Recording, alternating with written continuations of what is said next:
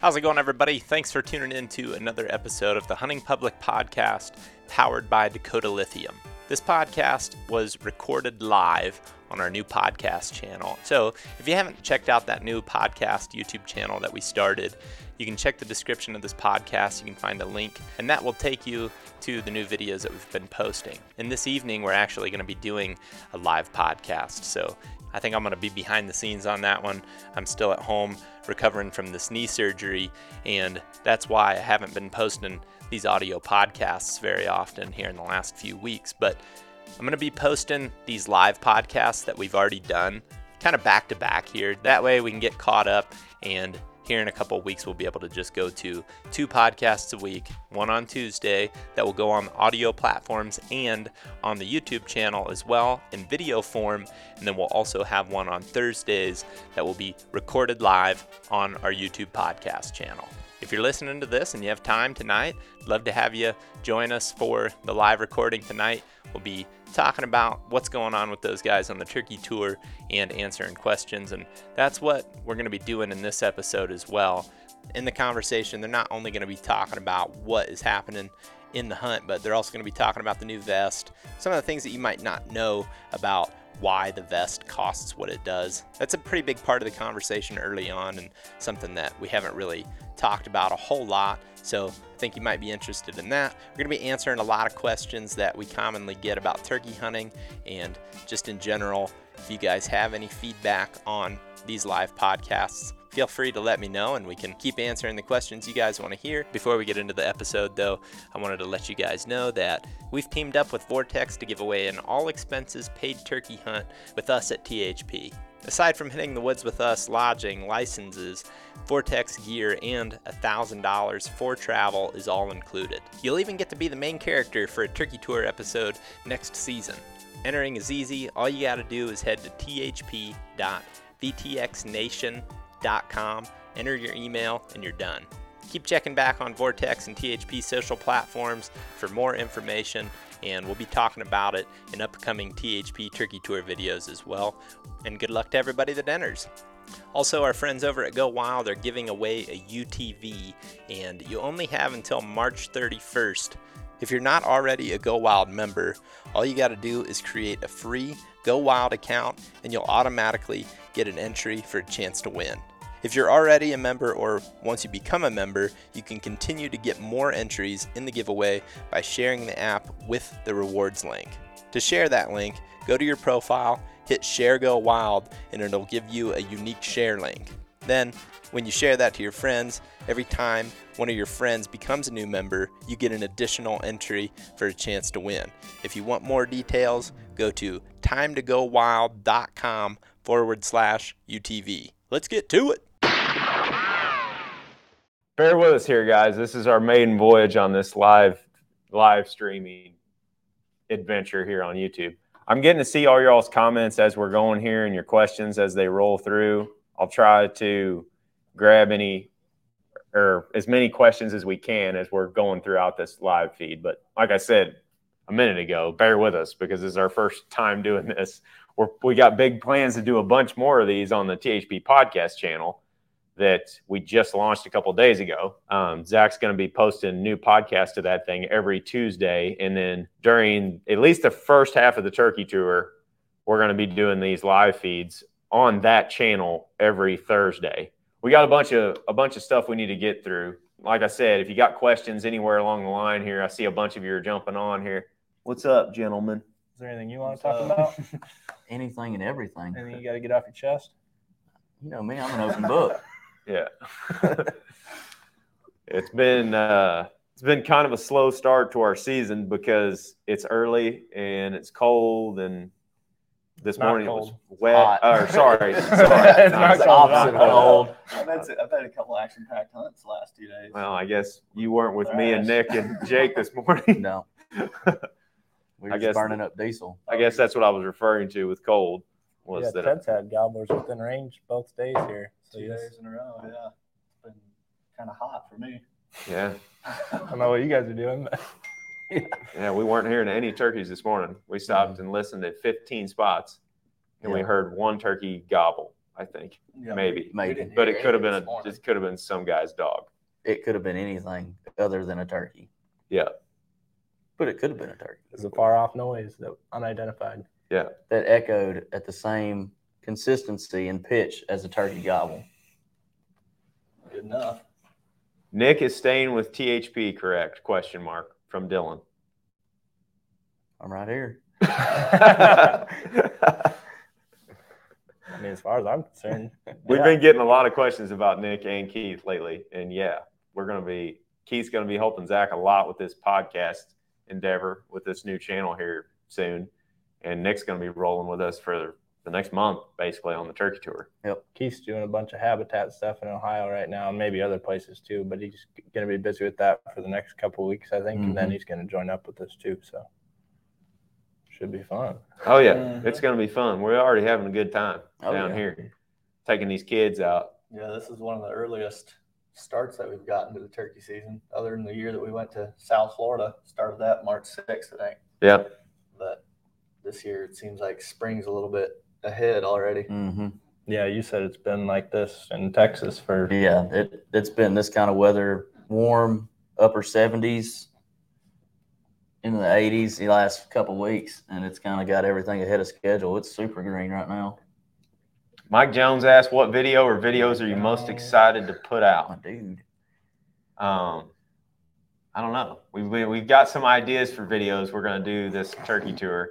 One of them was going to be we were going to see if Jake could go around and find permission to hunt somewhere in some of these places. But we've been kicking that idea around, amongst ourselves, basically just Mike and Jake up and going around and seeing if he can find places to hunt or not.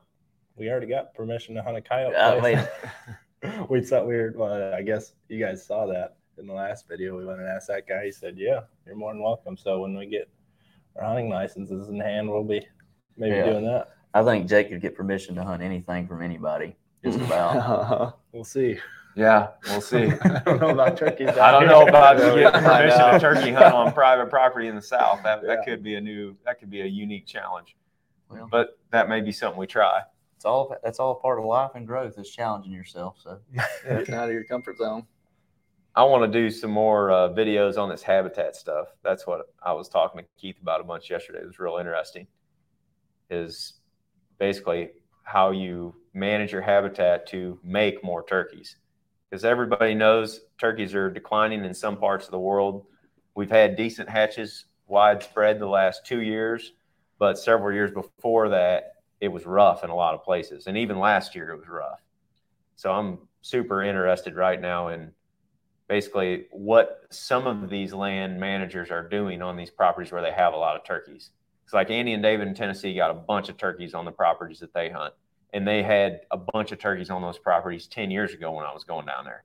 But 10 years ago when I was going down there, they were burning and they were spraying and they were disking and planting stuff. Like, at that time, I didn't know what the heck they were doing. I just knew that, like, you burn stuff and it's good for birds. But it gets real green and the turkeys are in it. Yeah, that's all I know. But the more I'm learning about that, the more there seems to be a correlation. It's like, for sure. I mean, you've talked about Matt and Adam's place there too, close to the Arkansas border, I think, where it's just like there's no turkeys just south of there, but they just got more turkeys and they know what to do with the way you make it sound on that property. Oh, yeah. And Matt and Adam are the land and legacy guys. Like, they're huge habitat guys. That's their main gig. And when I went down to their farm last year, I mean, they had pictures of winter flocks, like 50, 60, 70 turkeys on their property. And, 6 to 8 longbeards strutting in one picture. And this is in an area of Missouri that has had pretty significant declines. That's why I'm interested in Andy and David's properties too, because there's parts of Tennessee that are seeing pretty significant declines. I mean, they moved the season back and dropped the bag limits back, but Andy and David's properties, they have just as many turkeys on them as they ever have. And they kill a bunch of turkeys off these places every single spring. But they have found a way to continue making turkeys on them. And like I said, they were doing this stuff 10 years ago. And the guy that Jason Hollis, who we're going with Saturday, me and you, we're taking his boy out during the youth season. He's been doing habitat work on this property for decades. And when you talk to him, he's like, I haven't seen any decline. my turkey populations are as stable as they've ever been. And they kill several birds off his place every year. That's the thing. There's some properties real close by that are public land that have got declines. That are private land that got declines. But then his piece of dirt right there, they're not seeing declines. So I'm real interested to go to those places and talk to those guys about what they're doing, and hopefully we can pass on some of that information to y'all. But that's one of the things that some people will be interested in and some people aren't. That's one thing that bugs me a little bit is like, if we post a trapping video, a lot of people are interested in watching it, and we love to trap, so that's all good. But our habitat videos that we've done in the past aren't as popular. But it's also just good information to get out there, which is why we do it. It's like we feel like if it's just valuable to not even that many people, it's going to make more turkeys, and that's kind of what we care about. I feel like. I guess that's where I'm going with this, guys. Is if you like if you're interested in learning more about turkey habitat and stuff, please let us know like the specifics of what you want to learn, because we are interested in learning that too. That's one thing that we're really trying to do this March. Even in the last couple of years, you've been doing way more stuff on your dad's place there at the farm beyond the house. Like that's going to be interesting to follow along with too, and because like there'll be actual footage of all this stuff too, and hunts taking place out there. And I feel like you've already kind of noticed a bit of a difference.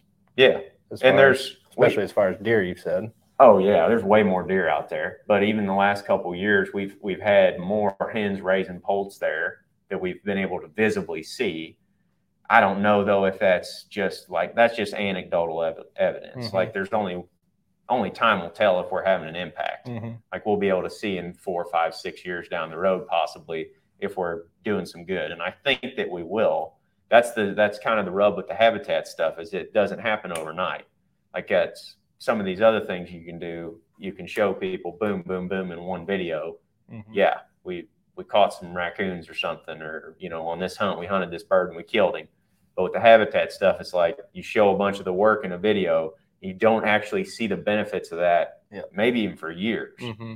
So it's a long process. Like you said, Jake, you just have to keep chipping away at it. And we're going to keep showing you guys that sort of content, because from everything that we understand, that's one of the major factors. When we listen to the wild turkey science guys, it's like, brood-rearing habitat for turkeys is in the single digits. Yeah, nesting and brood-rearing habitat is like something that is across the board. Like we've talked about, a lot of those guys will disagree on certain things, but that's one thing that is just like every time they're going to talk about that, it seems like.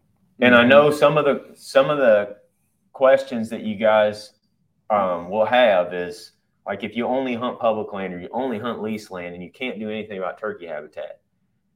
Well, that may be true in a sense, but go to your state game commission meetings and talk to your commissioners about how they manage the public land. Because we went to public land that was well managed for turkeys and quail, and there was a lot of turkeys. And some of these properties have got lots and lots of hunters, and they kill the heck out of turkeys off of them each year. But because they have really good turkey habitat, they keep making more. They keep making more birds. It's like, we want to go. Sometimes we want to pick the biggest area on a map to go turkey hunting, but it really comes down to the available habitat. If you pick a 10,000 acre piece of public land and you go diving in there, well, that doesn't mean turkeys are on 10,000 acres. Turkeys may be on 600 acres or 2,200 acres. Yeah, there's a spot by my parents' place where I live, or where they live, and there's all this public. And it's all like floodplain. Yeah. And there's one spot, it's like just a fence row and a couple of ag fields. And then there's hardwood hills on the other side of the road. And people pound that every year. And there's only like a group, one, flock of turkeys there, maybe like 10 birds. Every year they get killed. And then I just drove by there the other day, and there was like 15 or 20 jakes right in that one spot. They're always in that one spot, and then there's a spot down the road where they're always, but it's just right there where there's a mix of habitat. The rest of the area, there's like hardly any turkeys, but just in those one spots, there's always turkeys there. Well, that's the thing. Like, imagine if you took the majority of that landscape, or even doubled what you already have there in usable space for turkeys. you might double the number of turkeys on that place. At least that's the way my brain works. Maybe that's not the reality of it. I'm not, like I said, I'm a layman in this stuff. I'm still learning. But that makes a lot of sense to me. If you are a public land owner, like everybody is, and you're concerned about the public land habitat in your state, go to your commission meetings and, talk to them about ways that you can improve the habitat. That Arkansas turkey stamp is really cool. It's a volunteer turkey stamp that Arkansas has. It's like $9. And the money from that goes to turkey habitat. And they've improved a bunch of public ground with that money. Just hunter's money, and it's voluntary. Like I haven't hunted Arkansas the last couple of years, and I buy that stamp. Yeah, it's kind of foolish that every state's not doing. Yeah, that's like what that, I'm really. saying. Like I really want to see, especially for $9. It's like most turkey hunters are like us. They love turkeys, and they don't want there to be no turkeys. If we've learned anything from this decline is that turkey hunters are plenty willing to help out and donate and do whatever they can to try to help. Like when we've asked you guys for help to raise money, it's like you stepped up immediately, and we've been able to do that pretty easily. I feel like with your help, so that's encouraging and all this. I guess we've got you all helped us raise money for that Kentucky project that we just filmed a few weeks ago. That might be a good segue to talk about the vest. Oh yeah, that's a good segue to talk about the vest. That thing? Oh, the M2? Yeah, let's briefly talk about this vest. All right. There's a lot of opinions out there about this thing so far. $300 vest. It's $300. It's super expensive. Like we know that. It's probably one of the most expensive, if not the most expensive turkey vest out there. It's more expensive than the Sika vest. Yes, it's super expensive. But it's made in the U.S. That's one reason why it's expensive. And it's taken us 2 years to develop this thing. And we've had some comments of people saying, oh, you guys have sold out. You're trying to sell an expensive turkey vest to make a bunch of money. But our plan with this thing the whole time has been to donate the majority of the profits to turkeys, either to turkey habitat or to turkey research, whatever. Yeah, not just the portion that already goes there. Not just the $30 we already promised you guys. Like I have some things working in the background on the habitat side that I'm trying to get figured out. And I don't want to just come out there and say like, okay, all this money is going directly to this project, because we have a bunch of different habitat projects that we're currently looking at. But that's the long answer to those comments is just know when you buy one of these, we're not going to be pocketing all the money and buying brand new trucks and stuff like that. No, it's going back to turkey. We made this vest with tethered because we wanted a better turkey vest. I mean, it's not just a turkey vest either. Like I wore it the whole fall, and like it's the best hunting pack for the way that I like to hunt that I've worn. I mean, I wouldn't wear it elk hunting, but for deer and turkey, and just like if I'm scouting, it's got the water bladder on there. I got 2 liters of water on my back, going shed hunting, walking the dog, whatever. Like I'm wearing the thing. Yeah, you got everything you need, and you can have a lot of different adjustments with all this stuff. So it's pretty sweet. It's modular. You can change I don't think it's out. going to help anybody kill any more turkeys than what they normally would. So you definitely don't need to have it. There's, like we've talked about, there's a lot of different vests available out there that are a lot cheaper. Yeah, that's one reason why we didn't make another cheaper vest is because you guys have seen us wearing the gamut. I mean, you've been wearing a women's turkey vest for the last few years. This thing actually fits. It's so adjustable that I can cinch it down. Like the lumbar support, I can put around my waist. The reason I had a women's turkey vest is because they were all too big and baggy for me. The one that I wear, that thing was like $100. I bought that probably 5 years ago, and it stuck out about a foot on each side from my chest. Yeah, the point is though that those vests work. There's a bunch of good vests on the market, and like you said, you don't need this thing to kill turkeys. So you don't need a turkey vest. You don't need a turkey vest. You can wear a fanny pack. Yeah, if you want. You can put a call in your pocket and 2 shells in the other one and a couple of tags and go. You don't need this thing, but that's why we built it, is because there's all kinds of options out there. If you turkey hunt like we do, I think it's your best option out there. But we don't need you to buy it, and you don't need to buy it, but it is really nice. We're really happy with how. And just so you know, like we said, if you buy it, the money that we get from it is going to turkeys. I mean, that's what our goal has been the entire time with this thing. So that's the M2 turkey vest, I guess. But I guess we should talk a little bit more about like the specifics of the vest, because people have asked us like what makes it so special or whatever. Let me put this thing on. Yeah, you can throw it on quick. Please model for us. I'd love to model him too. That's mine, so it might be a little long on you. It's just a turkey stamp that you can wear. Yeah, there you go. I think that's the most important thing to me is as far as carrying weight. If you've ever elk hunted before, you know how important that lumbar strap is. Like you can cinch that down, and then like none of the weight is on your shoulders, and all the weight is on your waist. Right, and it makes carrying weight so much easier. And then everything just cinches down so much. And you guys might have seen us last year wearing the multi-camo whatever vest. And the material on that was just so much louder than this. Like you'd be able to hear that for sure. But Carl, he design this fabric? It's called correct? Whisper Tough. Yeah, it's proprietary fabric. He basically invented it. I was like, Carl, where'd you get this fabric eventually? And he's like, I invented it. He said what you guys wanted was really, really difficult to find. That's Carl right there. That's Carl on the podcast that's on the podcast channel, yeah. But like Jake said, the dilemma we had was we wanted a vest that was really light and that fit extremely well, because like you talked about with the women's vest, all the other vests are baggy. They didn't fit great.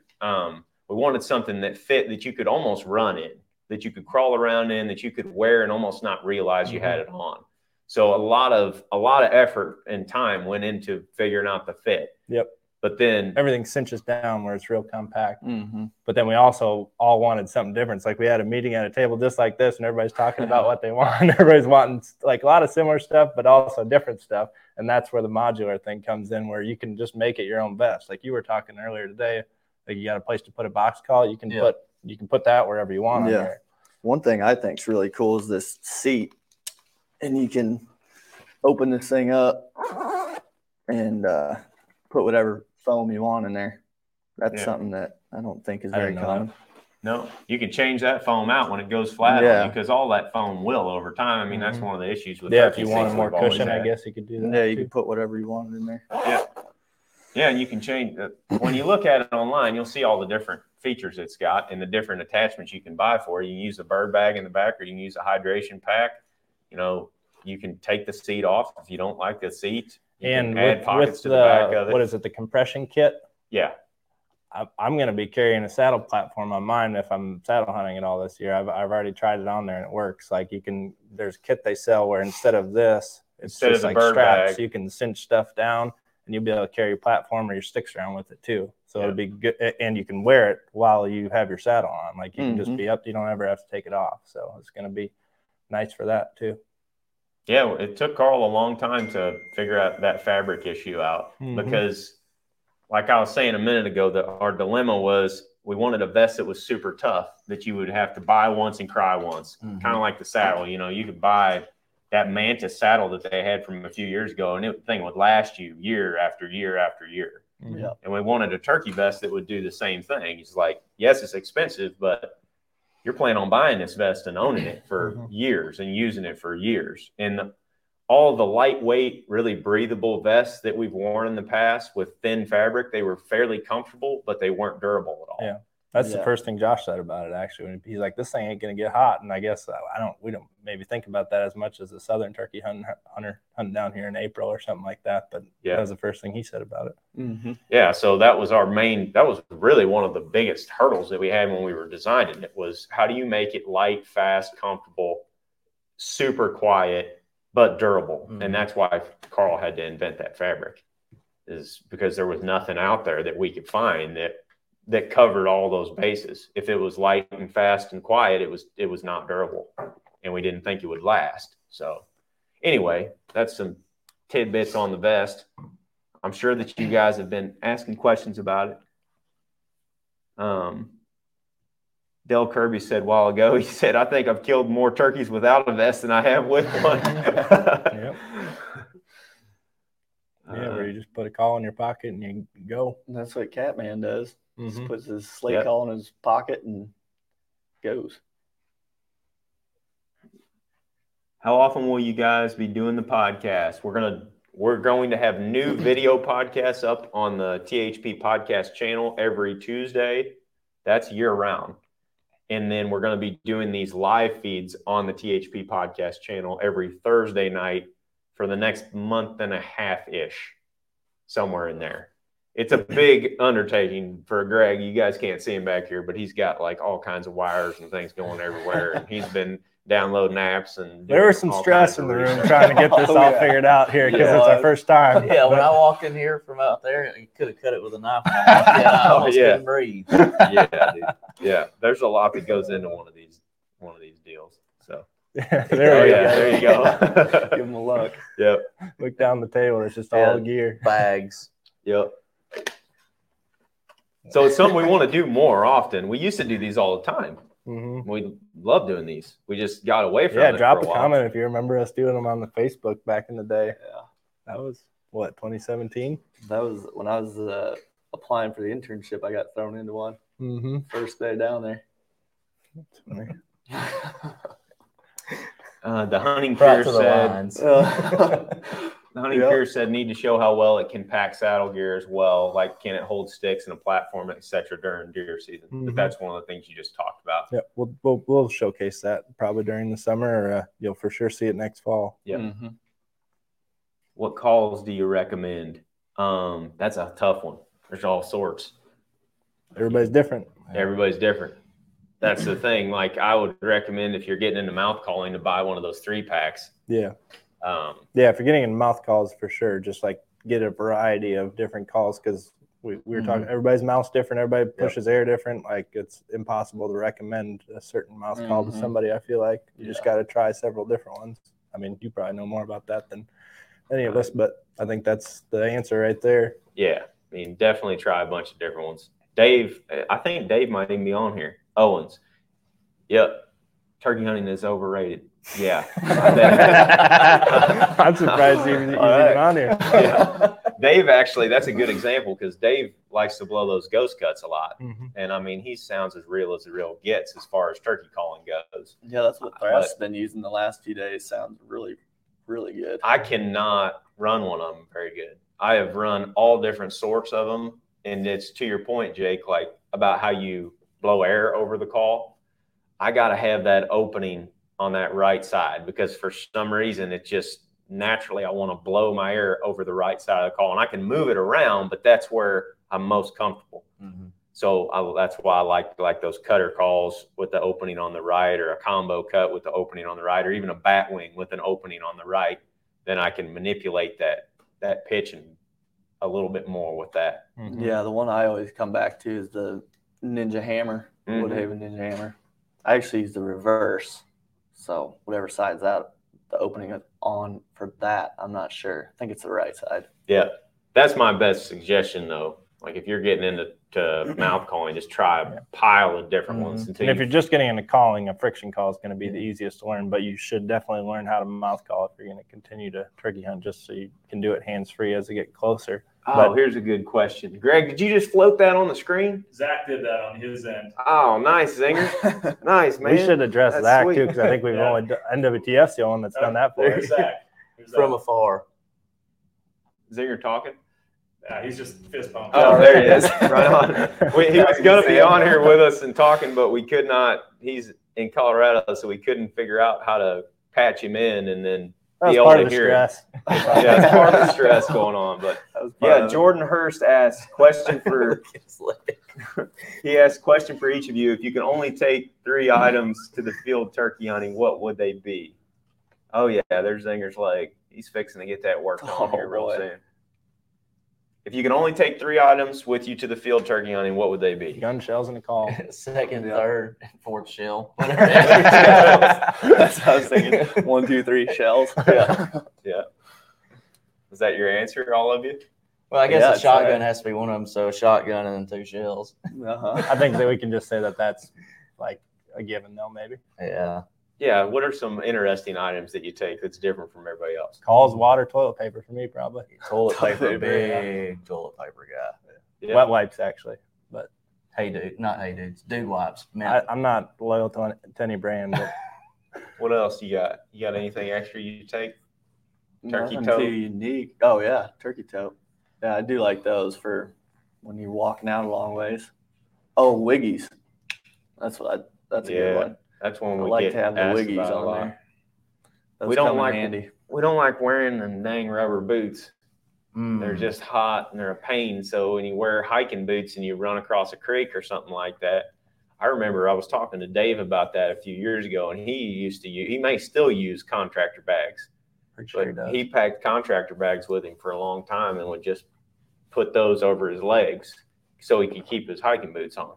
Yeah. But then we found those Wiggies, and those things are slick. Yeah. I got to add snake boots to my list. I'm wearing snake boots. Yeah. Ty says Thermacell. Oh, yeah. We bring that all the time. Picard and lotion, that works pretty good too. Yep. That's one thing I was talking to Thrash about, or Keith yesterday, because one of the boys forgot his butane or whatever. So he just had a Thermacell, no fuel. Mm-hmm. And there's mosquitoes just epic down there where we were hunting. And that Picardin is something we used on that Wyoming hunt last year. Mm-hmm. What is it? During the deer hunt. Sawyer's Picardin lotion.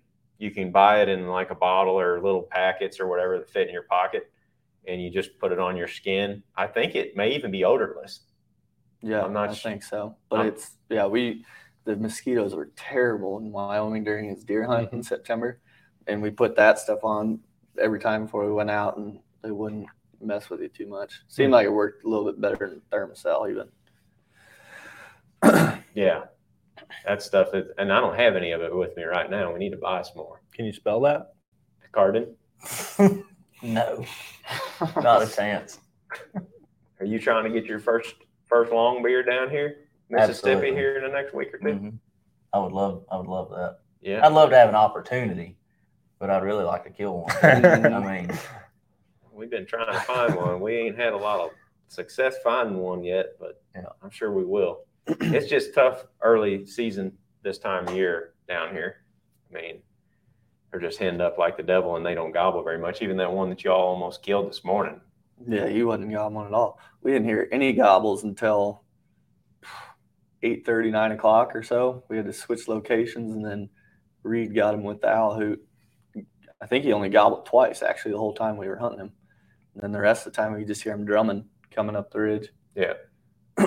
I think this little cool snap that's coming tomorrow is really going to flip things around. Yeah. Mm-hmm. Yep. Let's see what else we got in here for questions. What line of work did you guys all do before THP took off? I went to high school. That's 100% true. Yeah. Nick's got the coolest answer. I was a college student. No. I was in the Marine Corps and then college and then here. I did like crop consulting type stuff. Drove a big high boy sprayer around Didn't you work at McDonald's at one point? for a couple weeks. Then I quit that and worked at my uncle's dairy farm instead because I didn't want to work at McDonald's anymore. Nice. Some interesting folks. Was the ice cream machine ever working when you were there? Yeah. Yep. It's it amazing. was. The employees use it. Oh, yeah. I guess I don't care, but I would just be picking nuggets out of the stuff and eating it. I guess statute of limitations is already passed. Actually, my Good. first day going to work, I just got my license and it was snowing real bad.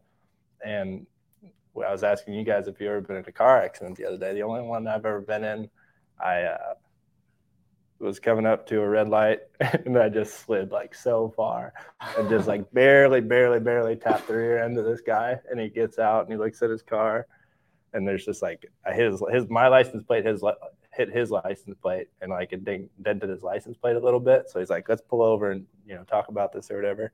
And talk to him. And he says, I was like, are you hurt or anything? He's like, no, I'm good. And we just, called the cops for insurance purposes or whatever. And then this guy reffed like our basketball games. And then like a week later, he just said his neck hurt. So I had, to make an insurance claim. I went like the car went like that to him. Like, there's no way. And then like a couple days after that, I see him reffing a basketball game. Like, oh, your neck hurts, huh? So that was my first day going to work at McDonald's. I rear-ended the car, so I was late, like a half hour late. Well, you made it a couple weeks and decided to hang up the cleats on McDonald's. Yeah, I worked at a grocery store for 3 years as a carry out and a stocker, and that was one of the best jobs I ever had. I made $5 an hour the first year, and I did so good I got a raise the second year, and I made $5.25. And then I got another raise before I quit, and I think by the time I quit, I was making $5.50. Come on. Yeah, I mean, $5.50 an hour, and I was making like $100. I was getting like $150 checks every week. And that was when you could fill up your truck for $20. I think minimum wage was $7.25 when I started working at McDonald's. Yeah, so a little higher then. I did that until I started working with my stepbrother, built houses for a couple of years, and then I worked on washing machines and dryers and refrigerators. Bob's Appliance, Mexico Mo, for Marvin Binskin. And you'd still be doing that today, you say, if you were working? I would, because that was one of the best jobs I had. Marvin owned a small business, and his two sons, Bo and Garrett, they were both a couple years older than I was, but we became like real good friends, and all of them loved to turkey hunt and deer hunt. So we would go to work, and Marvin owned the business. Like, it was just us guys there that ran everything. When he decided we would work overtime during the summer and the winter, installing stuff way after business hours and whatnot, so we could have all of our jobs done by spring or fall. And he was cool. He would be like, wow, can I move some calls around? He'd get over there and look at the schedule, and he would start calling people at like 10 in the morning. Like, what are you doing? And he'd be like, just give me a minute. He'd be over there moving stuff around, and about 10:30, he'd go up there and lock the door, and he'd be like, get in the truck. You got your camo? I'm like, yeah. He's like, we got till 1. He said, I moved all the calls back till later tonight, so we're going to go turkey hunting for a few hours. We killed some turkeys doing that. So it was really fun, because everybody loved to hunt, and we would all help each other work round the clock just so we would have time to hunt. And then he'd lock the door and we'd go hunt. What would you be doing if you weren't doing this? I don't know. I would have went to college, I guess, and then just went wherever the wind took me. I don't really know what I'd do. You know what you'd be going for to college, or? Yeah, I was signed up to go be a photography major. I went and signed up for my classes. Right on. That's what you did, wasn't it? Yeah, I did photography. Yeah, I was signing up for my classes, and I remember I was like, gosh, I hope I don't have to do this, because I had already applied for the internship, but I still had to go in and sign up. Otherwise, if I did have to go, then, had to be signed up. Interesting story how he got the internship with us initially. I think you were 17 when you first applied, or you had just turned 18. Yeah, I was right there. Something like, when's your birthday? May 23rd. Oh, no, you were 17 when you applied. And he came down. He had a great looking resume and portfolio, because he'd been filming hunts off of an iPhone and found a way to edit them himself. And I thought that was really cool, because he didn't have any fancy equipment or anything. He just figured out how to make hunting videos off of an iPhone, and they were actually pretty good. So we had him down, interviewed him, and I was like, man, we ain't never brought on an intern under the age of 20, and you're 17. Like, maybe you should just practice this for a few more years and go to college and then holler at me, and we can get you in it. And he was like, okay. And he left, and then was like, we were texting a little bit back and forth like a few days later. And it's like, man, you really want to do this, don't you? He's like, yeah, I really do. I'm like, let me talk to your old man. So I talked to the man of the house. I talked to Zip about it, his dad. Yeah. And Zip was like, hey, he's getting out of high school. He's got no debt right now. He hasn't went to college and got a bunch of debt and loans he's got to pay for. And this is what he truly wants to do. He said, I'd rather him do it now before he goes to college. And then when he has to leave, he comes to you guys and he's got all this debt that he's got to pay for. I'm like, that made a lot of sense. Yeah. So yep, here you are. I'm happy to be here. There's no doubt about that. Yeah, right. I think we all are. The whole time I was working those other jobs, though, like even back in high school, I was filming hunts. I always kind of dabbled in that, even before. For a long time, it was nothing but a money pit. Like, we would just buy cameras and buy cheap editing software, and I made DVDs and handed them out to people at NWTF convention, and nobody watched them. I mean, they probably just pitched them in the trash. My dad would walk up to people and be like, "You got to check this out. This is really cool." It'd be awesome if one of those resurfaced and somebody said they had one. I'm sure that he's still got his old computer. Some of those old hunts, I'm sure we still have them. You should tell the story that you told us the other day about you going to your first calling competition and Kenny's just like, yeah, it was good. Oh, God, yeah. Oh, I'd always walk around the store, the grocery store when I was working. And even at school, I'd have a mouth call in my pocket. So I would be yelping and like, if you didn't know where I was, just stop and listen, and you could hear me on aisle 3 or 12 or wherever I was, because I'd be clucking and purring over there. I'd be cutting in the back room. As soon as my boss would leave, I'd start yelping, And I'd walk around and do some soft calling while he was there. He was cool with it as long as I didn't make it too much ruckus. Not doing any fly downs or anything. No, I do fly downs right before close at night. Yeah. But anyway, Fly up. I was at work, and I had my calls on me. And my cousin Brandon came in there, and he's like, hey, they got a turkey calling contest at the courthouse today.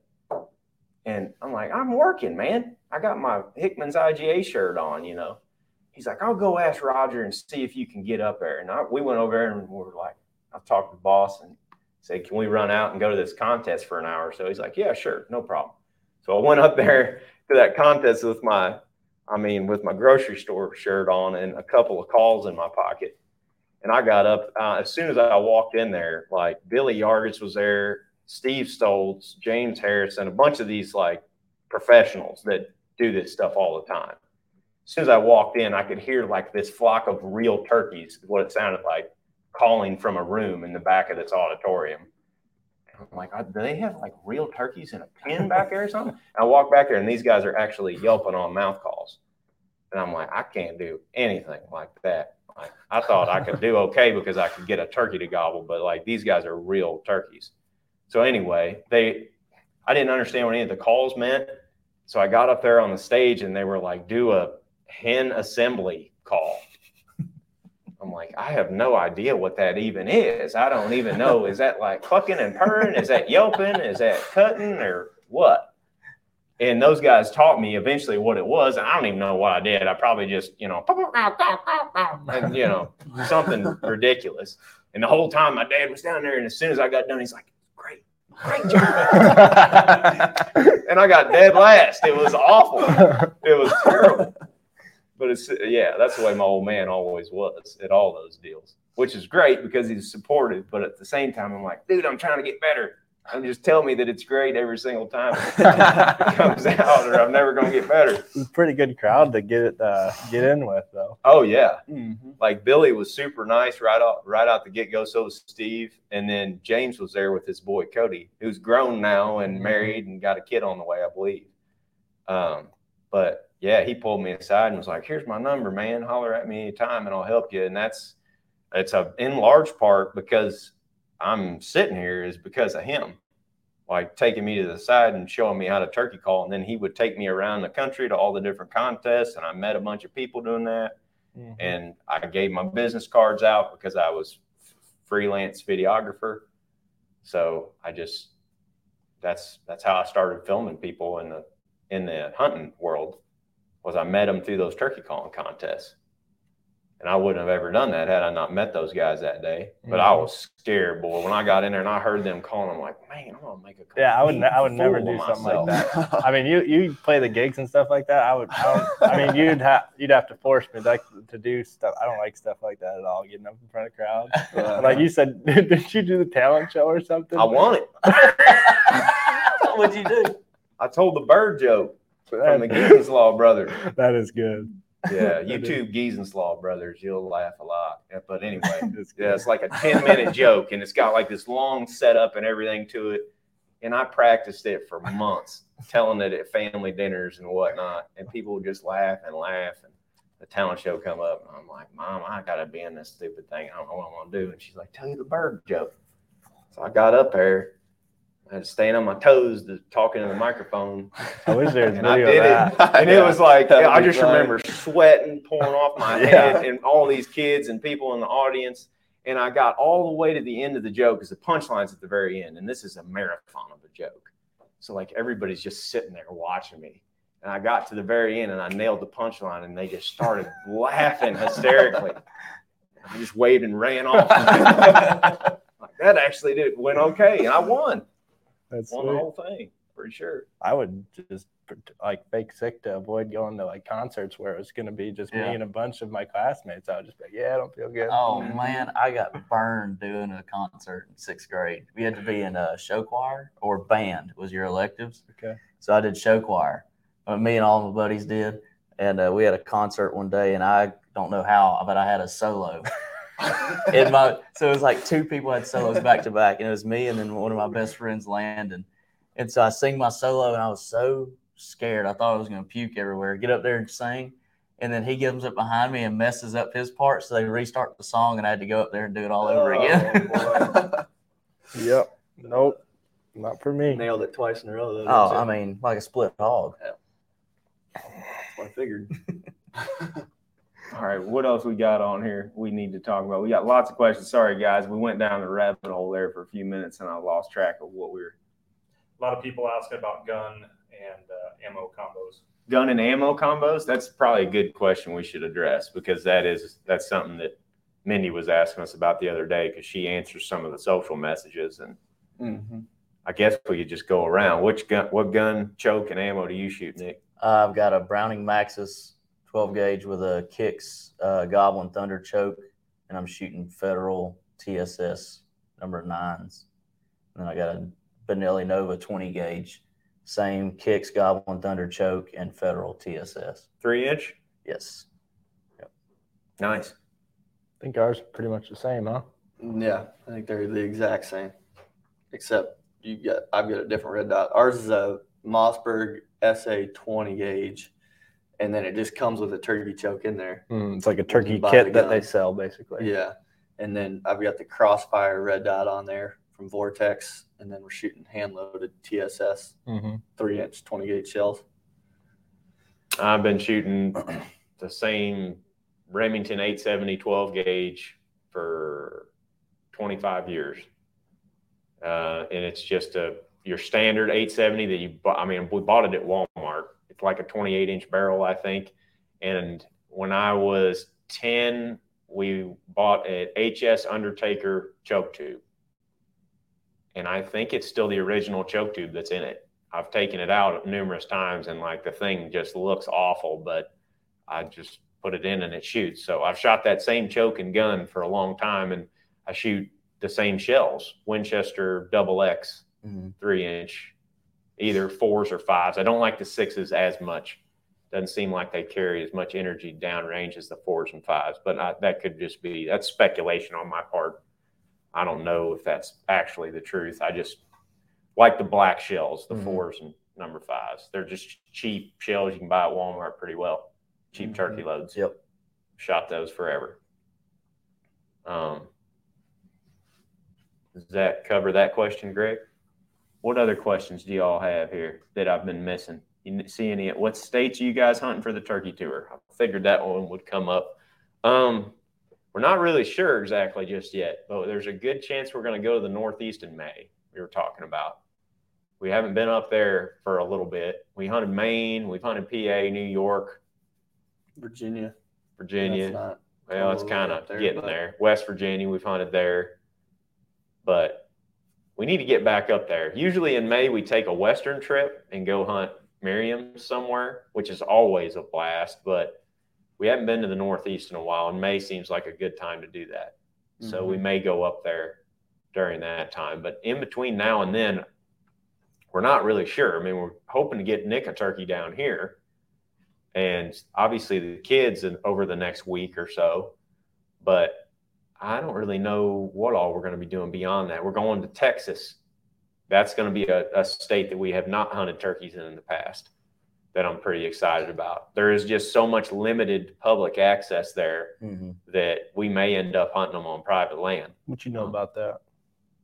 We may end up on private. Yeah, there's not a lot of public land to hunt in Texas for turkeys, but there is a lot of turkeys down there. So it's a state we want to hunt. Yep. We haven't been to Louisiana. We haven't been to South Carolina yet. I've hunted there, but it's been many years ago. And those are both places that we want to get to. Anything else you're thinking about regarding turkey tour? Videos are going on a lot faster. Hope you guys like that. Yeah, that's a new thing we should ask you all about while we're on live here is we're changing up our format a bit on the videos, and we may carry this over into deer season next fall if it works out. But the last 2 days we've tried to go out in the morning and hunt and then edit videos in the afternoon so we could post them that night. And we've got, as soon as this podcast is over with, we're going to post this morning's hunt that we had with Thrash and Reed, his son. And yesterday morning's hunt we posted last night. And we're going to try to do that as frequently as possible. So last year, I think we only posted like 15 or 16 turkey tour videos all spring. And our goal there was to improve the production quality, make better quality videos, and post fewer of them because it just takes you longer to make, higher quality videos. I mean, more cameras, more camera angles, more editing. But with these, it's more of that, I guess, rough and raw style of filming and editing. And it's a big undertaking on our part because we got to have 3 or 4 guys editing a video to get it out. But that's kind of our goal this spring is to make more videos and make them as current as we possibly can. And make more gray hairs. Yeah. Oh, yeah. Why not? Those We are got coming some on heavy. shining through, so. I was actually this whole time, every time I look over at you, I got one right by your ear. I've been keying in on. Zach said, keep in mind, if you like the fast turnaround, our odds of dying early go up a lot, which is probably true. We're on the caffeine pretty hard, Zinger. Yeah, I even got into it a little bit yesterday, and I usually don't get on it because it makes me so jittery. But You're a wild man. He is. Yeah, you got to have it now. Anymore? I like it. Yeah. That's right where we need you. Even if it shaves off 12 or 15, no big deal. That's where you need me right now. So just motor on down the road.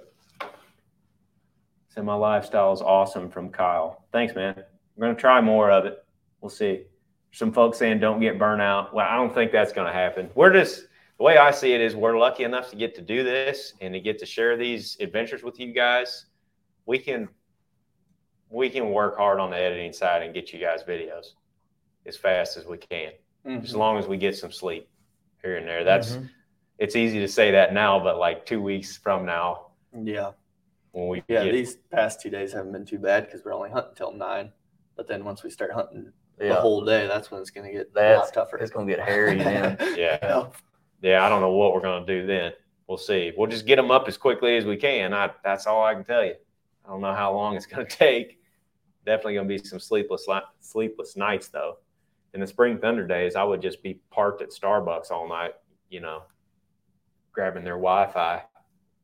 Sometimes I had to put a coat on and go out there and sit at their little tables out front. And the cops would come by and they'd shine their spotlight on me. And then they'd come over there and ask me what I was doing. And I was trying to get a little Wi-Fi action over here.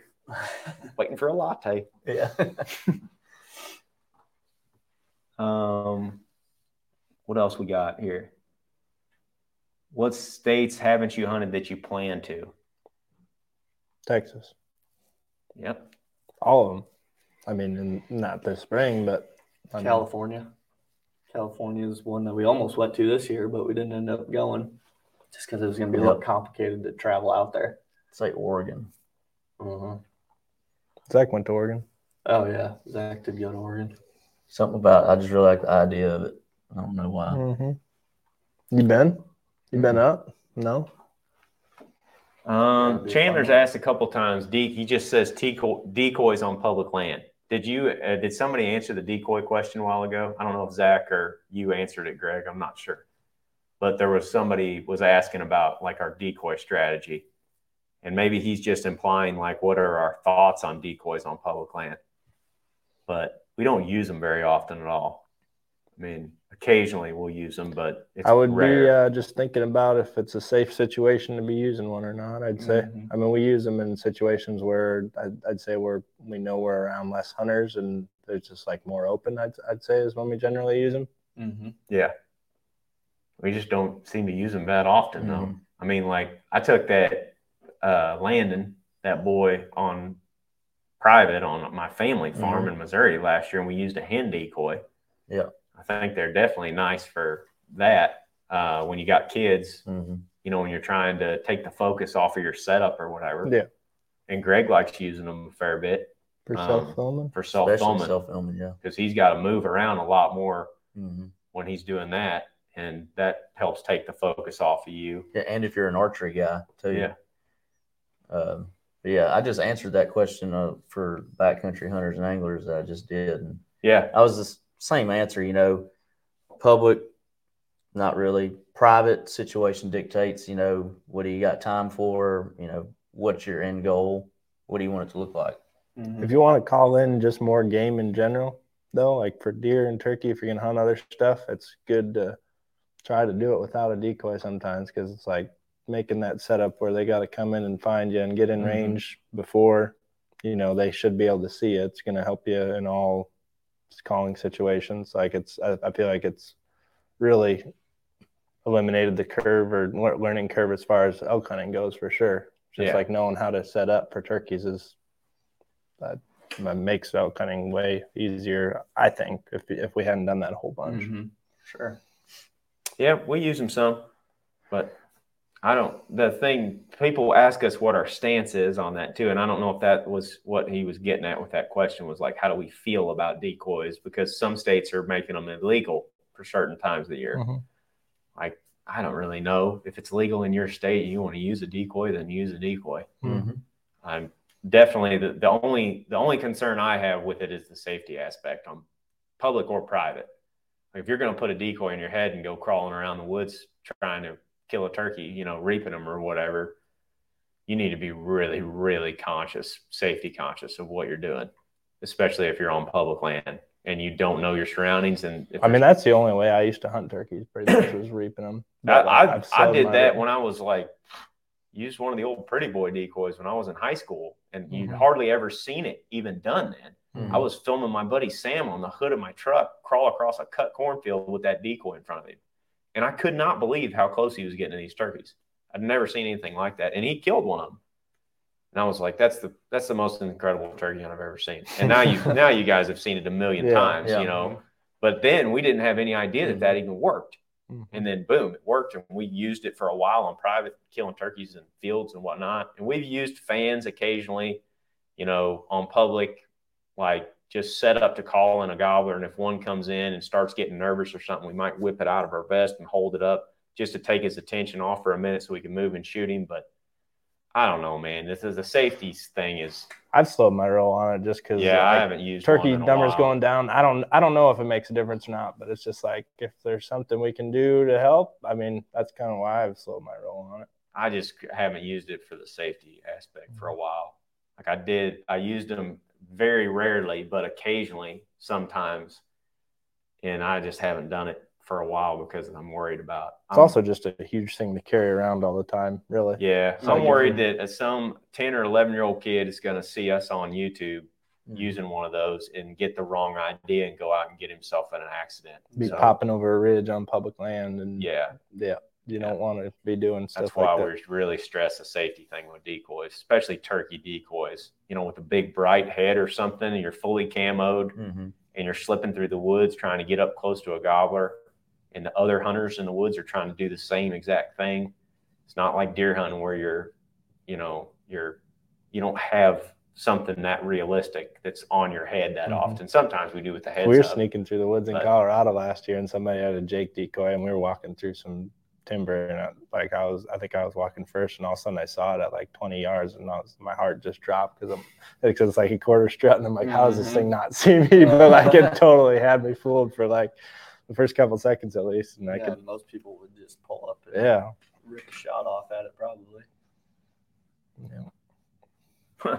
My wife watches your videos and noticed your camo choices and asked why I spent $750 on a new camo setup. That's good. I like that.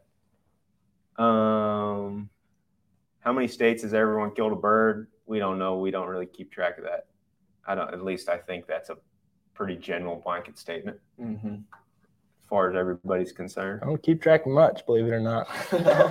My wallet. You steel trap right there between your ears.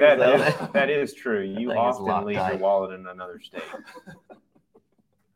Had my bell rung a couple too many times, I think. We'll go with that at least. Tips on getting toms that are henned up. Yeah, that's another question that Tyler Joseph just asked here too. Any tips on calling gobblers that are locked on with hens and won't come in? Patience. Revisit them later in the day. Lay with them, Josh Thrash says. We've really learned that lesson hunting in the South early over the years. It's like some of these turkeys will literally gobble, less than 4 or 5 times in one day. That's from the time they wake up in the morning to the time they go to sleep on the limb again that night, because they have hens nonstop. So most of the time you ain't going to call them in. And all you do if you go bombing in there is you can maybe get eyes on them or hear them strutting, hear them drumming, hear them scratching, hear a hen yelping, and be able to crawl up there and get a shot at them or get ahead of them. We have more success doing that with henned up turkeys than we do calling them in. Yeah, just like that hunt that we went on this morning with Thrash and Reed, we heard that bird gobbled twice, and that was it. And we made a big loop and got as close as we could to where we thought they were. And then we were going to make a setup. Well, then we ended up spotting the turkeys. They were just over the lip down in the bowl, and Thrash started calling, and didn't take very long, and you could hear that gobbler drumming, and he was starting to work his way up the ridge to us. But they worked off, and they didn't spook or anything, and then we could hear hens down in there. And we probably could have just kept hanging with them as long as we could hear those hens or hear that drumming. We could have kept hanging with them most of the day and maybe pulled them in at some point if, those hens left or something, and pull them in or pull the whole group in again at some point. But we had to leave because of school and work. But that was. You live to fight another day in there, though. It's Yeah, a long exactly. season ahead of you in that spot. And the one good thing with a henned up turkey, even if it's on public land, is that they ain't gobbling much. So very few other hunters are going to be in there, actively pursuing him. If he's not gobbling a lot, then you may be able to slide back in there at different times during the day and get in there and kill him. Because if he loses them for just 10, 20 minutes in the afternoon, boom, that may be all you need. You get him to answer a couple times and he's in your lap. Yeah. That happened to me and Zach down here years ago. We had a bird that gobbled 3 times on the limb, and we killed him that night with 10 minutes left illegal. And he did not lose him until 10 minutes left legal that night. And he gobbled like 20 times in 5 minutes. He hadn't gobbled that many times all day up to that point. So you just got to be, like Ted said, if you can hang with them until they drop them, then you can kill them. But sometimes if you're not right with them and you're backed way off and just trying to locate one, a lot of times by the time you get in position to call him in, he's called them back in and he's went quiet again. Yeah, or if you're in a place where you can find other turkeys, just, bounce around until you find one that doesn't have hens. Oh, yeah, definitely. Growing up in a place where there's a lot of turkeys, I just bounce around until you find one that's just going to come in. But that's not everybody's situation, I understand. How often do you generally call? That's a hard question to answer. Kind of totally depends on the bird and the situation that we're in. Yeah, if we're trying to find a turkey, we're calling all the time. Just calling until you strike something. Yeah. If we're just set up. Kind of read the room as far as if you're calling out a turkey, just don't be way more excited than it seems like they are. But then there's situations where you don't want to be, I guess, too. So I guess it is a hard one to answer. Greg, tickle Nick's mustache for us quick. Hang on. You got to stay in frame. Come on. Sorry, there was just a comment. Jake will get on it. Yeah. Oh, man. I might have had some flyers coming off, but that might have been a little unnecessary. Yeah, I got one right here. What time are you most successful? Yeah, that's a good question. It's deep rooted in there. Bringing back the longbird contest. We're still measuring them. We got tapes. Got tapes in the M2 over there. Gonna measure one if we get one flopping here at some point. What was the question I asked right before that? Dang it, I forgot already. When do you kill them most times? Yeah, what time of the day do we kill the most turkeys? Middle of the day or the afternoon, probably. Yeah. 11 to 2, 11 to 3, something like that. I'd Out say of my experience, I hadn't done it with y'all before. I'm just saying. we don't kill very many of them right off the roost. Yeah, the only one I can really think of that I shot right off the roost was that one in West Virginia last year. That thing came right in with a group of them. But other than that, usually it's not later in the spring. Yeah. Not when we're down south. That's when we kill most of them. Yeah. We don't kill very many off the roost down south unless we get right underneath them. Mm-hmm. I mean, if we roost them the night before, we know like a traditional spot where they roost, but we don't get into that. I guess we don't get into that type of scenario very often. That may be why we kill them later in the day, because we constantly hunt new areas. Mm-hmm. So if you hunt as many of you know that if turkey hunted maybe one location or whatever in your life, once you figure out how to kill them on that spot, you can kill them there pretty regularly moving forward. So long as there's not a giant change in the habitat, you'll learn more and more every year about how to kill them in that location. Like at the farm, when I was a kid, me and Dad had no clue how to kill those turkeys. Mm-hmm. And now we kill one in a 20-yard by 20-yard square every year. Hear one, you know kind of where they're going most times. Yeah. We know, I mean, there's 2 or 3 places on the farm where we just consistently kill them year after year. And that you can find that on public land too. We have in the past where you can go back to a proven spot, you got a real good chance of killing one there. Mm-hmm. Or a proven roost location. But maybe that's why we don't kill so many off the roost, is because we're constantly like learning these areas as we go. We try to go to new areas all the time, and it takes a number of days to be able to get in position to kill one in some of those situations. Sometimes no, but that seems to be the case.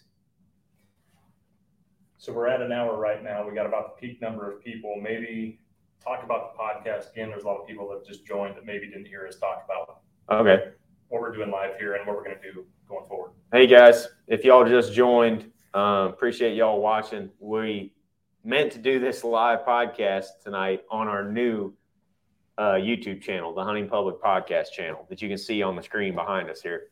Zach's going to be posting a video podcast to this new YouTube channel every Tuesday. And our goal moving forward is to do these live feeds on Thursday night on the new THP podcast channel. So if you haven't subscribed to that one, go to our latest turkey tour video and drop the description down. You'll see the link to that podcast channel. Go over there and subscribe. And that's where we will be doing these live feeds in the future. Yeah, and there's links right now on our Instagram and Facebook that you can click to subscribe to that channel, and we can probably put one in the description of this video after we're done here. So it's kind of hard to find right now just because it's brand new, but the Hunting Public Podcast. Guy just asked, Cole just asked, is the M2 vest a limited run, or will it be continued to be made and restocked for the future? It will continue to be made and restocked.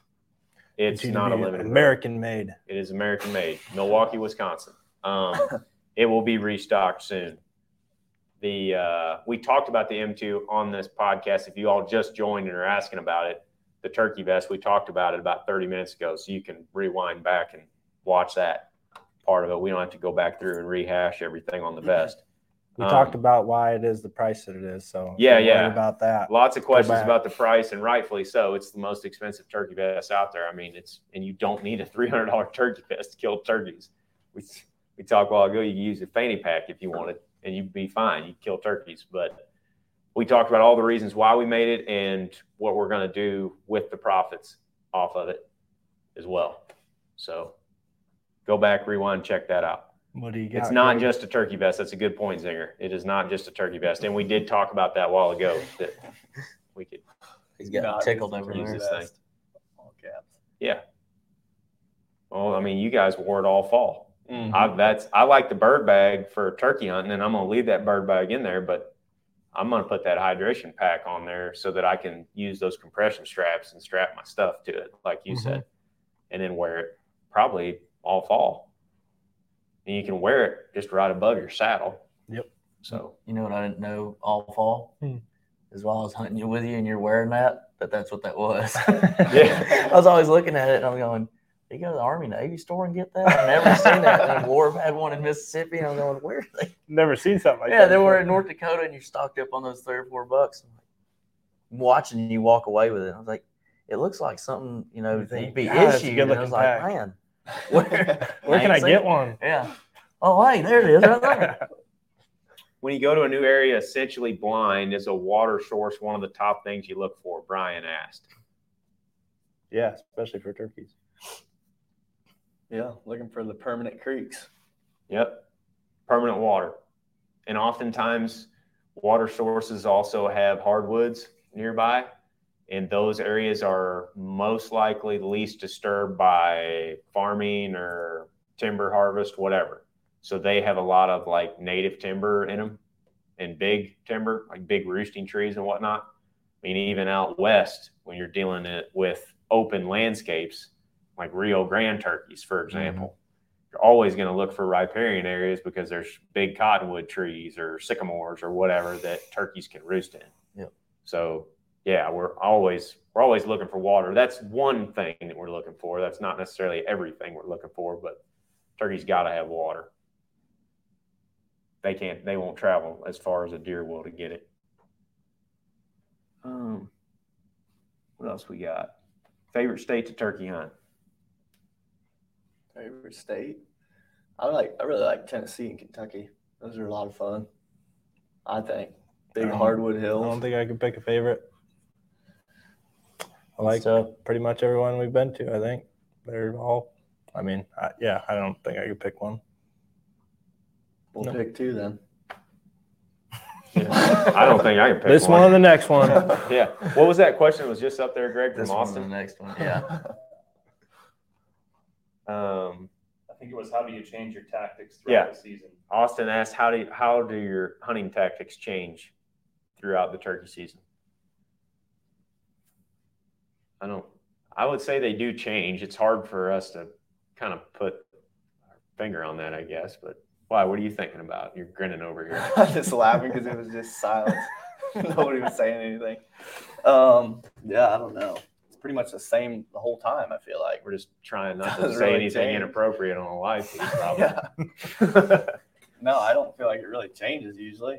Try and find turkeys and then get in there. And I feel like if anything, we get more comfortable moving towards turkeys just because, like, you haven't heard a turkey gobble in however many months, and it's just like, oh, how far is it? Yeah. And you get more comfortable with that, just like moving on turkeys. I feel like I do at least. I don't know. As it gets later in the season, the foliage gets thicker and the gobblers get lonelier. So I find myself getting maybe more aggressive as the season goes on. Yeah. It's like, if he ain't doing it right,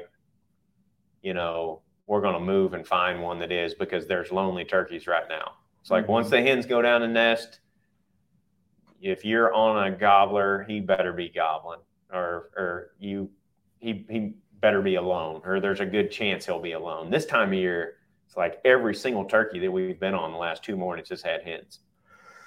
And those birds typically don't gobble as much. So you got to do like what we talked about a while ago. You just have to, if you're trying to kill that turkey and not a lonely 2-year-old somewhere else, or maybe that's the only turkey that you found, and that's the situation we find ourselves in all the time, hunting new areas. Like, man, if we find one, we lay in there with them until we get a crack at them.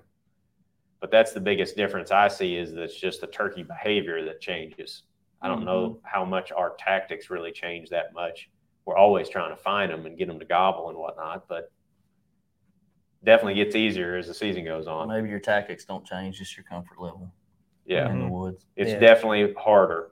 And like you said, the woods just changes a bunch. Like right now, you're trying not to be seen from 200 yards through the timber, and later in the year, you're going to be able to be moving, 80 yards from a bird that can't see you just because there's so much foliage.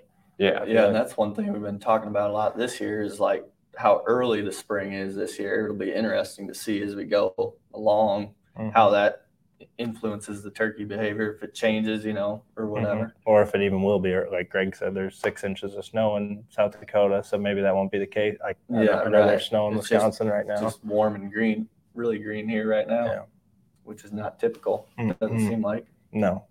How often you treating your clothes with permethrin? I don't know, maybe twice a spring? Yeah. That sound about right? Do that still. Oh yeah, you better do that. Twice you a ain't spring, done it and already. Once in August and September. When you're traveling to turkey hunt, how long would you guys give an area before moving on to a different spot? I don't know. This morning we gave it about 30 seconds before we moved on. Yep, that's true. I don't know. Kind of depends on the situation that you're in. If you're in a bunch of turkey habitat in a place where there's, you know, a decent number of turkeys, at least generally, maybe county by county that you're in, and you got access to other stuff, we move around until we find them. A lot. Mm-hmm. Yeah. We don't. Always moving. Pretty much, I feel like. Mm-hmm. Yeah, I mean, I like going in really deep and walking back in there and trying to get away from people, but I almost do that more with deer than turkeys, because turkeys got to have such specific habitat. And sometimes you can walk the leather off your boots through one of these places. And oh, sorry, Jake. That's our cue. Yeah, there you go. Sometimes you can walk the leather off your boots in these places and think, oh, I'm going to get 2 or 3 or 4 miles back from the road and get on turkeys. But if you're going even deeper into a closed canopy forest that has no turkey habitat in it, yeah, you may not find any birds. I've spent a lot of time doing that, where you would walk way, way back in there and not find a turkey, and you would spend days and days doing that. But the nice thing about doing that and finding them is you're going to be probably on turkeys that nobody else is hunting. That's right, and we do that some too. It's like if we got a spot where we pick on the map and it's like, okay, we can go way deep, like we were talking about that this morning. Like, man, we can get way back in here, and there's a creek bed back in there with some diversity and some fields and stuff. That's one that I want to walk back into. Find a gated road that looks like it goes through a bunch of good stuff where you can cover ground fast. But that's a spot where we're picking on purpose, because the habitat's really far back there. The access is difficult, so it's going to be probably unpressured turkeys. But that's the main thing, is just covering as much ground as you can until you find turkeys. And if you can, find more than one so that you have other options, because most of these hunts, we may get 2, 3, 4 options, and by the time we kill one, 80% of those options are exhausted. We either screwed it up, another hunter screwed it up, the turkey's in a bad spot to kill him and not gobbling much, or another hunter killed him. You know, I mean, that stuff happens all the time. Screwball? Yeah, or screwball. That happens. Yeah, and you got to fight those things for days, day after day after day, if you're trying to kill them. So I don't know. That's a long-winded answer to the question, but getting a lot of requests for how to do the owl call. Good luck. Like the owl screech? Yeah, owl screech. Like, oh yeah. Probably just need to do a video on it sometime. Yeah. Give them yours, actually. I won't be the one doing the video, because I did one the other day. Make that a little puberty screech. That owl was going through puberty. The screech. He kind of did one like that this morning, though. I don't know how to explain. I tried to explain it to some people at NWTF, and it was just really hard to do. It's like, yeah, just like that. Yeah. I just started trying. He's doing it good.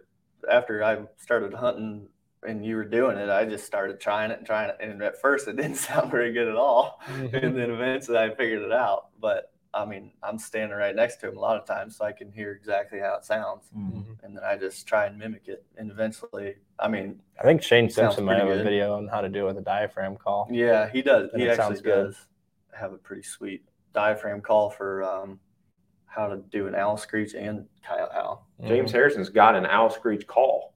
Like, you can actually blow it. And I think he used to have some of them that he made out of, like, it might have been a hawk squealer or a predator call or something. I don't know what exactly it was, but he could make the call sound like an owl screech. He could do it with his natural voice too. He don't need the call, but when I'm doing it, I'm just pinching my diaphragm down, and I mean, same thing you do when you blow a duck call. Mm-hmm. You know, it almost sounds like you're coughing. Yeah, you're just pinching your vocal cords down in the back. I don't know. Maybe some people just can't get that high pitch out. Maybe not. I don't know if I can. I think my vocal cords are ruined from MCRD San Diego and all that screaming I had to do down there. So I think I can't. Oh, excuses, huh?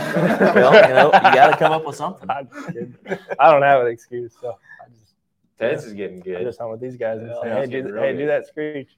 Like all summer sitting at the house, me and Ted would just sit out in the yard. We'd sit in the garage with the door open before it was a bunker room, and we would just sit there until like 1 a.m, going back and forth with the owls out in the yard. There's a lot of them out there to practice that. It's fun. Practice the owl call screech. Every time you're alone, it'll come. That's what Zach Harrison said. I agree.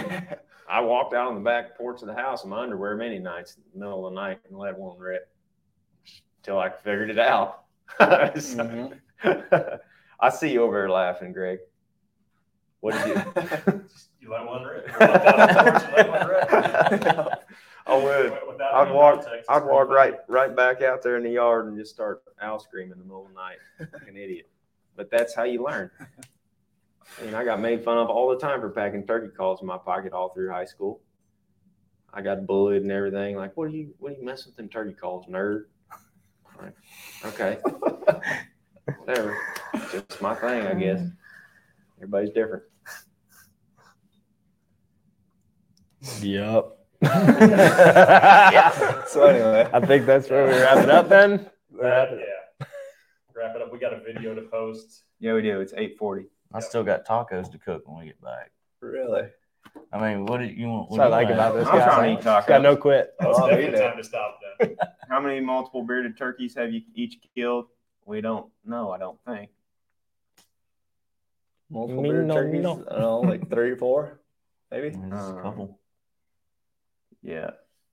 We got a bunch of other questions here. We're just not going to be able to get to all of them. I'm Yeah. 42. Join the one next Thursday. Okay. Ask them then. How old is Greg? 42. 42. Okay. That's I good. thought he was saying he's killed 42. I'm like, why are you turkeys? Like, Greg, there's a delay here. I don't know what you're Pretty talking incredible. about. 42. Like, Greg you got on his killed- computer and figured out how many. Hey, he's counting them all. We don't really keep track of bearded turkeys. Like Jake said, we don't really keep track of anything. I got a question. You ever killed a turkey with multiple spurs on one leg? I haven't, but I've seen somebody that killed one. I never have. I killed a turkey once that didn't have a spur one. It was a gobbler, too. think I Had a might big have full done that. fan, came in gobbling. Didn't have a spur, just like hen's legs. I killed several like that in subsequent years. Like there must have been a gene in the population to where it was, all in the same farm. Yeah. Somebody asked who was the better hunt or who was the best hunter in the group. We get asked that occasionally, but that's Ted Miller. Ted Miller always gets the crown for that. Yeah, let's wrap it up. Actually, Zach, do you have anything you want to talk about? Tell everyone where to go for the podcast next week one more time. Okay. There we go. Here's Zach. Yeah, so go to the new channel. We are going to be posting there every Tuesday. If you haven't listened to this yet or haven't heard this yet, we're going to be posting every Tuesday, a recorded podcast, and then on Thursdays we're going to be doing live. So if you're watching this now on this channel, you're not going to be able to watch it next week on this channel. You're going to have to watch it on our podcast channel. So check that out, and yeah, we appreciate it. We're excited about it. It's going to be, a lot of fun to be doing video podcasts. It's going to probably be pretty funny. So, all right, I'm out again. And Zach is out. See you, Zinger. Be well. Fair winds and falling seas. We'll talk at you soon. We'll see you guys soon. We're going to go ahead and post the video from today right here on the channel. Thanks, you guys, for joining us on the live feed. See you next Thursday. Good night, Chesty.